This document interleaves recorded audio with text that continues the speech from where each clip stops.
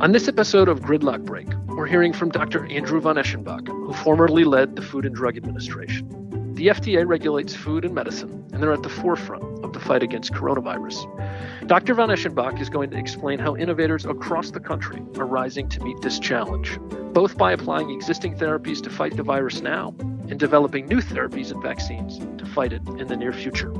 Let's hear from Dr. von Eschenbach about how this process will unfold over the coming months. Thank you very much, Nancy. Good afternoon, everyone.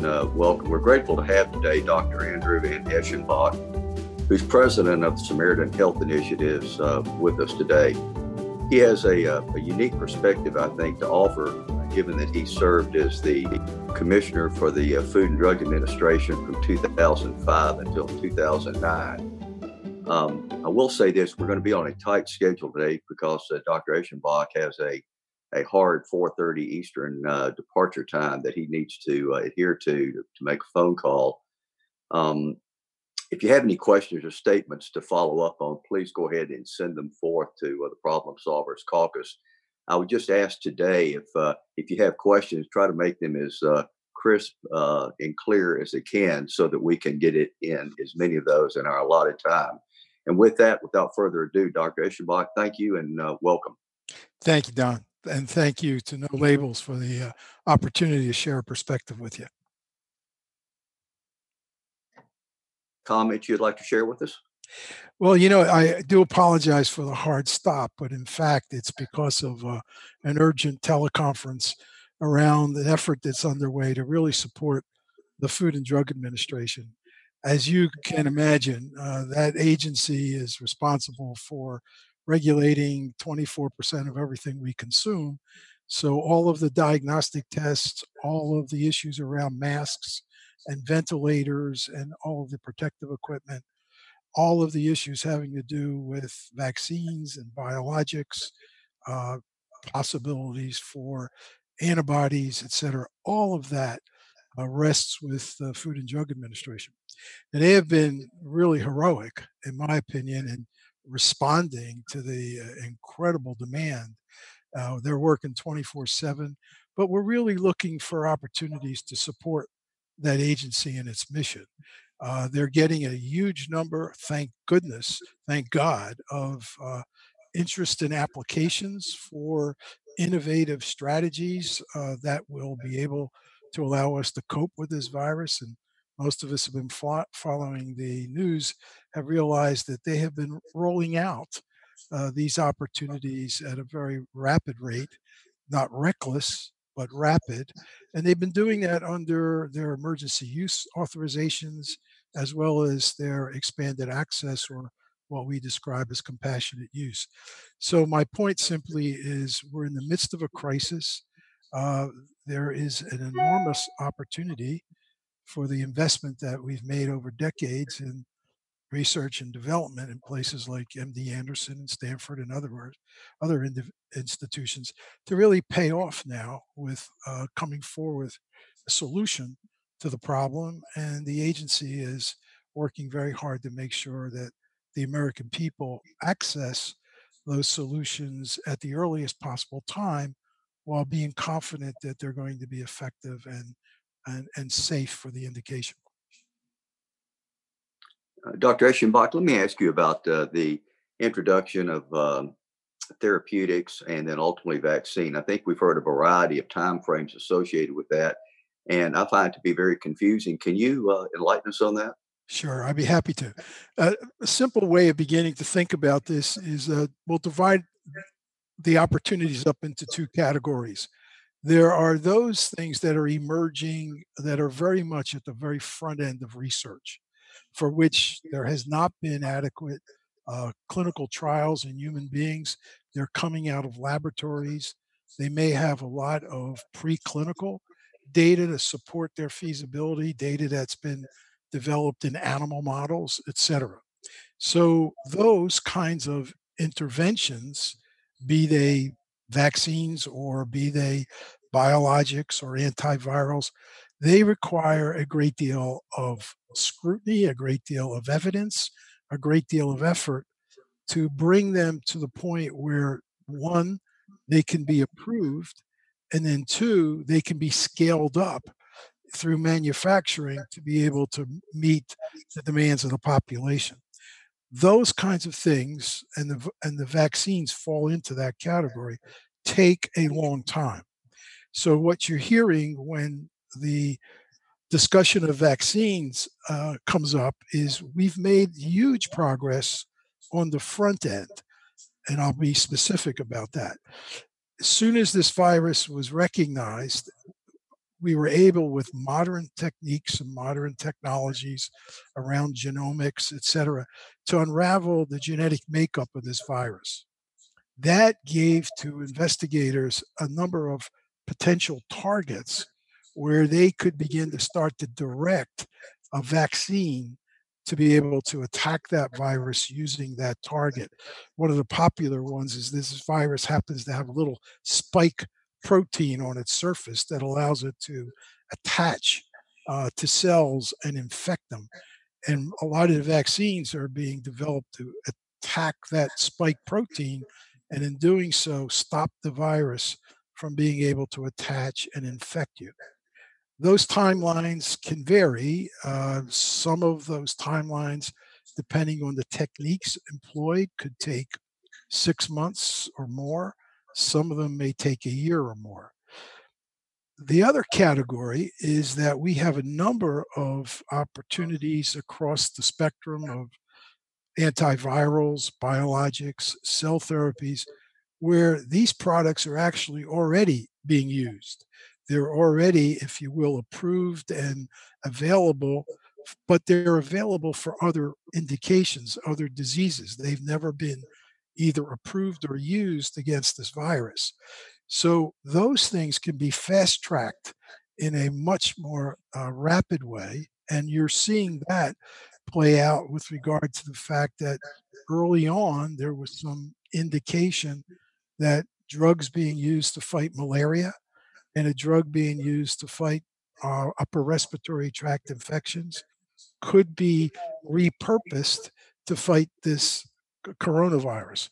So that brought us hydroxychloroquine and chloroquine, the malaria drugs, and the Z-Pak or azithromycin, which has been commonly prescribed by physicians for patients with bacterial infections in their upper respiratory tract.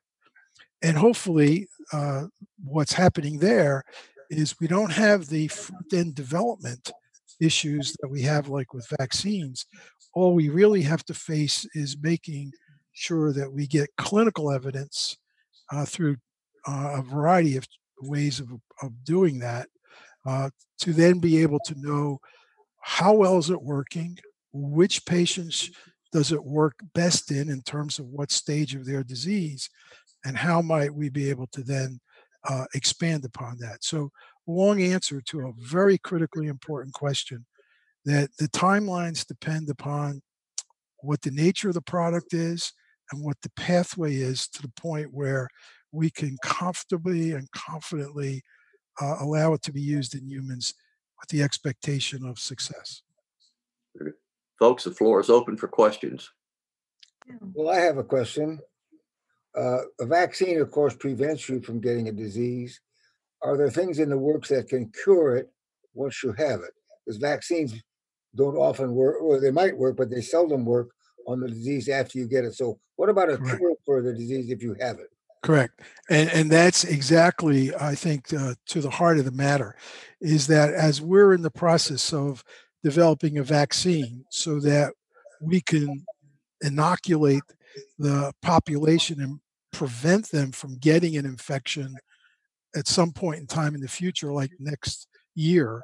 Right now, a lot of attention has to be directed to what can we do to actually kill or control the virus. And there's two ways that that's being thought of. One is attack the virus directly, do something to it that changes or alters it in a way that it can't infect you, it can't in any way, shape, or form harm you.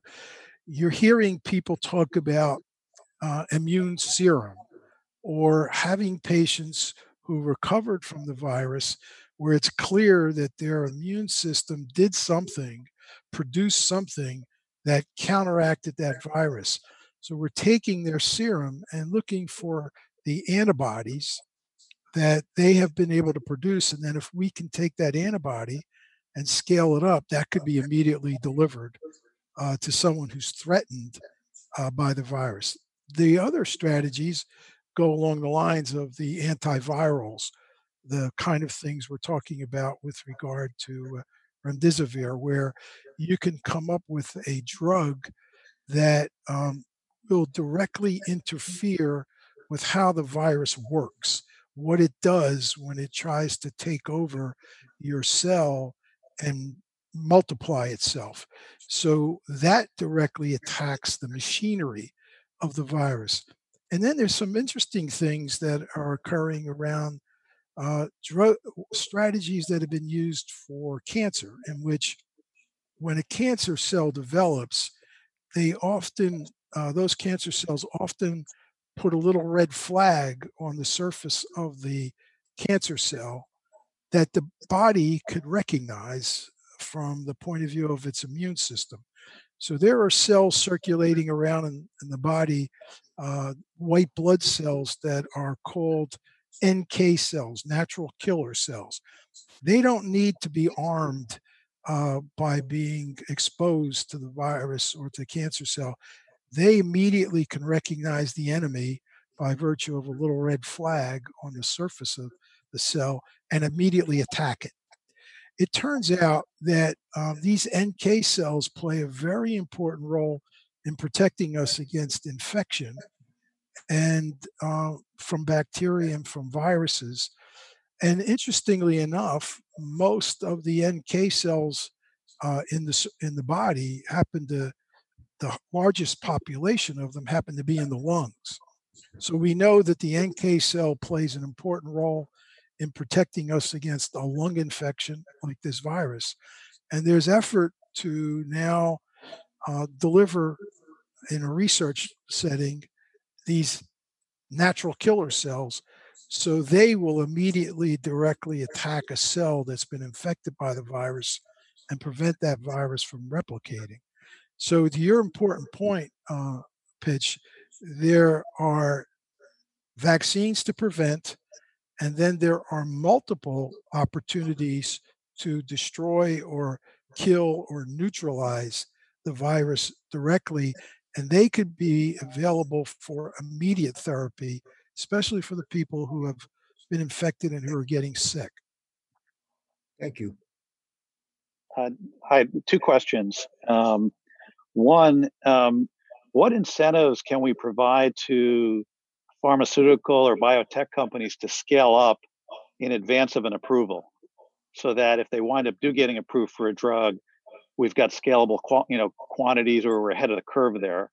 And two, I wanted to know if you had a view on the tuberculosis vaccine, because there's starting to be some evidence that could have some prophylactic effect. With regard to the first part of your important question, there are a number of ways I think we could and should be doing that. And we had this experience back early on, for example, when I was Commissioner of Food and Drug Administration, with regard to facing the threat of avian influenza, H5N1 at the time. First and foremost, it's the opportunity for the federal government, which it has in this case, to issue the emergency use authorization. That changes the rules under which these pharmaceutical and biotechnology companies have to operate, particularly as it relates to their implementation of good manufacturing practices. It doesn't mean that they can do this indiscriminately and without any controls or regulations, but a lot of the bureaucratic steps that are associated with that are eliminated, so they can scale up their manufacturing processes working under a more restrictive, I shouldn't say restrictive, but a more truncated set of rules. The second thing is that the Food and Drug Administration that sets those rules can work in tandem with the companies at the outset, so that it becomes a partnership at the very beginning, in which the expectation of the regulator and the action on the part of the producer are hand in glove, as opposed to the manufacturer going down the road, submitting it to the FDA to then for them to sit and review and decide whether they in fact will accept that or not. And if not, then the cycle starts all over again. We want to cut out those unnecessary revolutions in the cycle by getting it right. It's quality by design, essentially. And then the third thing where it may be necessary is to provide the kind of incentives or the kind of resources that the company will need to scale, especially if this has not been a particular production line or product line that they already have in place. And it's just a matter of flipping a switch. They may need to retool in some ways, including as simple as retooling the vials in which these products have to be placed, et cetera. So a comprehensive approach to the important question that you raise is, as things are going on in research and development, we want things to be going on in manufacturing and dissemination. Thank you. Yeah, you're welcome. Important question. And the second question was with regard to the tuberculosis vaccine in some countries that have been, there's some evidence very, very early on that in countries where there's been the vaccine given to their general population, they're seeing some resistance. I must confess, I don't have any current or up-to-date data or insight into that particular opportunity. I think what it raises, though, is the important point you're making, is that we're seeing effort occurring in a variety of places. And I think it's really incumbent that the big challenge now is to make sure we're providing the kind of leadership, the kind of organization that enables us to separate signal from noise, to be able to hone in on those clues like the one you're alluding to around a vaccine for malaria and a drug for malaria like hydroxychloroquine, to really understand and know, is it having the direct effect that we think it might, and can we be confident in that? So again, my hard stop, I apologize at the end of the half hour, is because we're addressing precisely that, how to create those kind of portals where we pick up the signal of something that's working as quickly and as easily as possible, and then capitalize on it, exploit that, and take it to the next level so that we get whatever that effective treatment is, a vaccine for malaria or a drug that was being used for something else, or an immune therapy for cancer, whatever it is, we got to get it and get it now. So I have what might be a naive question here. I was wondering, I've heard that that during the summer, we expect that maybe the coronavirus infection won't spread as quickly. But does it make sense to turn up the heat in buildings to perhaps minimize the spread while people are going about their business? Yeah, those are tough questions, because this virus we've not seen before, and we don't really know exactly how it's going to behave. We're assuming, because it's a part of a family of other viruses, that it might behave like they generally do.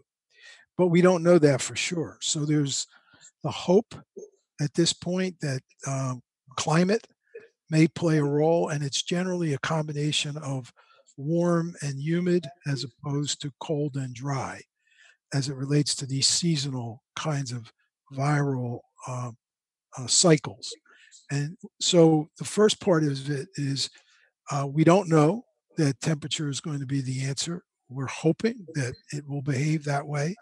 We don't know what temperature that might involve, and we don't know what role the humidity plus the temperature would play in that. And then third and um, equally important is we would not know what temperature to decide to allow that building to reach. And it may be that if as long as the air conditioning is is not, how do I want to put this, not creating a winter like atmosphere in the building, but a 70-degree atmosphere, that may be fine. So it's really a tough question simply because there's so much about this virus we don't know, but it really is the kind of thinking that we have to have, the out of box thinking, which is asking questions. If this is true, maybe we can do that. And so if it's true, I would be the first one to turn the thermostat up in my house. Ron Shake, I see you on the phone from Boston. Any comments or questions? I less a question, and if you'd like a comment, it's a fascinating time. In one moment, my view, we're showing our weakness as a nation and our inability to set a course and hold to that course with stability. On the other hand, we're seeing American spirit and American innovation begin to take hold and give us some confidence. And I very much appreciate, as one listener, your willingness to share with us your perspectives on that innovation and the possibilities that we have to actually figure out how to avoid what we're seeing. Well, I couldn't thank you more for that perspective. I am literally in awe of what I see emerging across this country with regard to that spirit of ingenuity, that creativity, that willingness to respond to a challenge. It's what's made this country so great, and it's showing itself again. And I'll give you one simple example of it that basically floored me yesterday. So we've all been aware of this tremendous crisis in having sufficient number of ventilators for the spike that New York and others maybe are experiencing and will experience. People at MIT,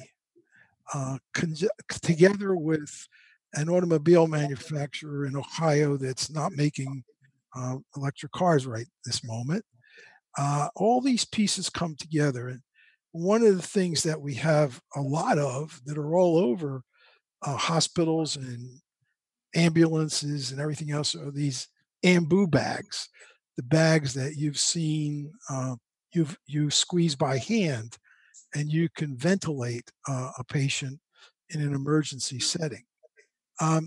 They've come up with a way of taking those Ambu bags and putting them into a frame that has an arm on it that can press on the bag just like your hand would, but they can do it with control.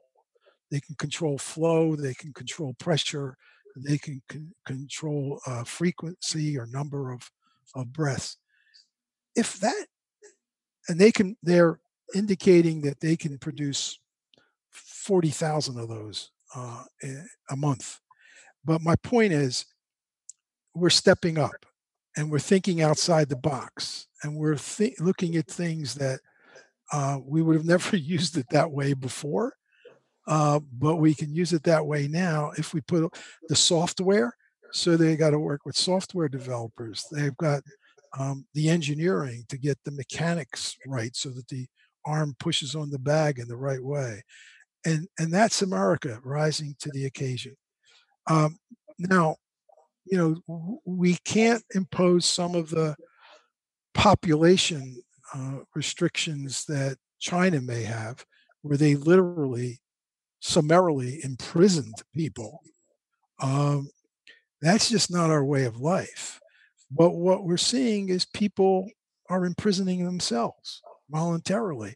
We may have had to remind our teenagers that they had a little bit more responsibility along those lines, but folks are doing what they need to do without a draconian effort on the part of the government. So I think that's both sides of that equation is what makes America America and what we should be proud of. Folks, I think we're getting toward the end of our time. Perhaps one more question for Dr. Eschenbach. I'm Michael Small from Denver at the moment. As far as data collection, what type of data would you most like to see would be most helpful? Yeah. To the point of the next phone call for me. So one of the things that's occurring right now is that the data points, the FDA is resolving the critical data points that need to be collected uniformly across the board. So we're a distributed system. There are many hospitals, institutions, different levels of infrastructure that are engaged in the delivery of these interventions that are being permitted through emergency use and through compassionate use or the exploratory IND.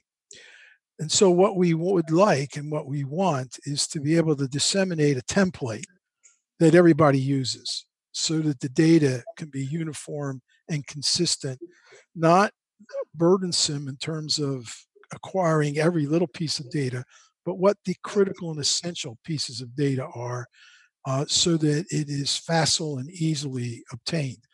How can we capitalize on what's been occurring over the past few years with the rollout of electronic medical records and the fact that many now healthcare systems, hospitals, physicians' practices are on an electronic medical record basis. So we need to link those and coordinate the flow of information from those to a central repository. By the end of this week, there will be work along those lines with a portal where that information can be acquired. And the concept is we want to acquire data, aggregate it, analyze it, and act upon it. And so that effort is underway right now. But your point is extremely well taken. It is the data that emanates from the experience that will give us what we need to know in order to act effectively and efficiently to solve this crisis. Yeah, I have a question for you, sir. You know, I'd love your opinion as a former FDA commissioner. There's been a great debate about the role of the FDA, CDC, and the degree to which nationally or federally driven sourcing and management would facilitate the local efforts that are occurring at the regional and the state levels. And I would love your perspectives on what works, having been there. Yeah, it's that we should have had that question at the beginning because it's a long answer. Simply stated, after my 7 years in government, I am absolutely convinced that the role of government is not to do everything, but to make sure everything gets done. The doing occurs in a distributed network. It occurs in the medical institutions that we've invested in and that we support. It occurs in the companies and startups and more mature ones that we have as part of our infrastructure. That's where the doing gets done. But there needs to be an overarching coordination and organization to that. So that's government's role. And government's role can be to facilitate or to regulate, but not regulate unnecessarily, but to regulate to keep order, out of chaos. So I see it as a partnership where it's the government working hand in hand with the private sector. These concept of public-private partnerships is the way that we should be managing healthcare, and we should be managing crises like the one we're facing right now.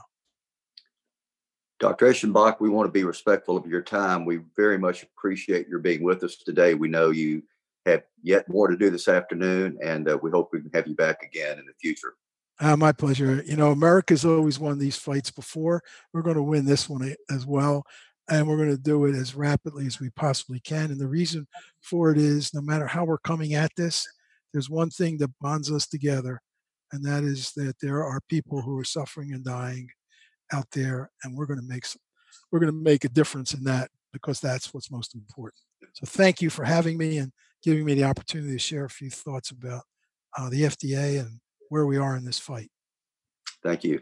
Can't help but think that no labels exist to bring us together politically, at least, if not socially, as a country. And it's been kind of scaling uphill. And isn't it ironic that here this illness is bringing us together, maybe in ways that we never even imagined. So there are ways to make lemonade out of those lemons.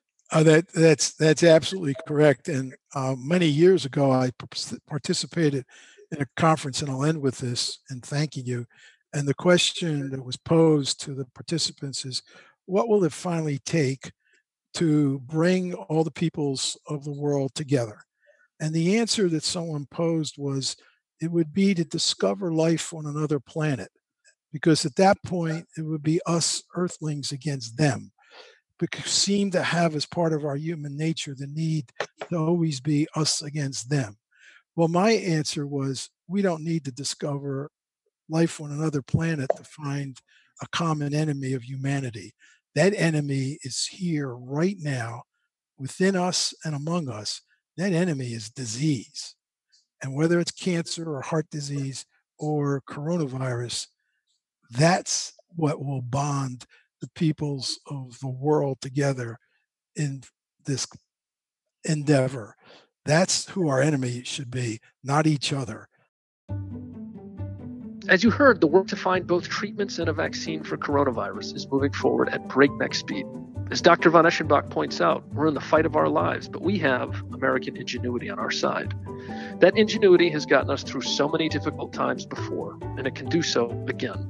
But we need citizens and our leaders to embrace a different kind of politics, a politics of problem solving, where people from across the political spectrum come together behind the only mission that matters for Americans right now: stopping this virus, saving lives, getting people back to work.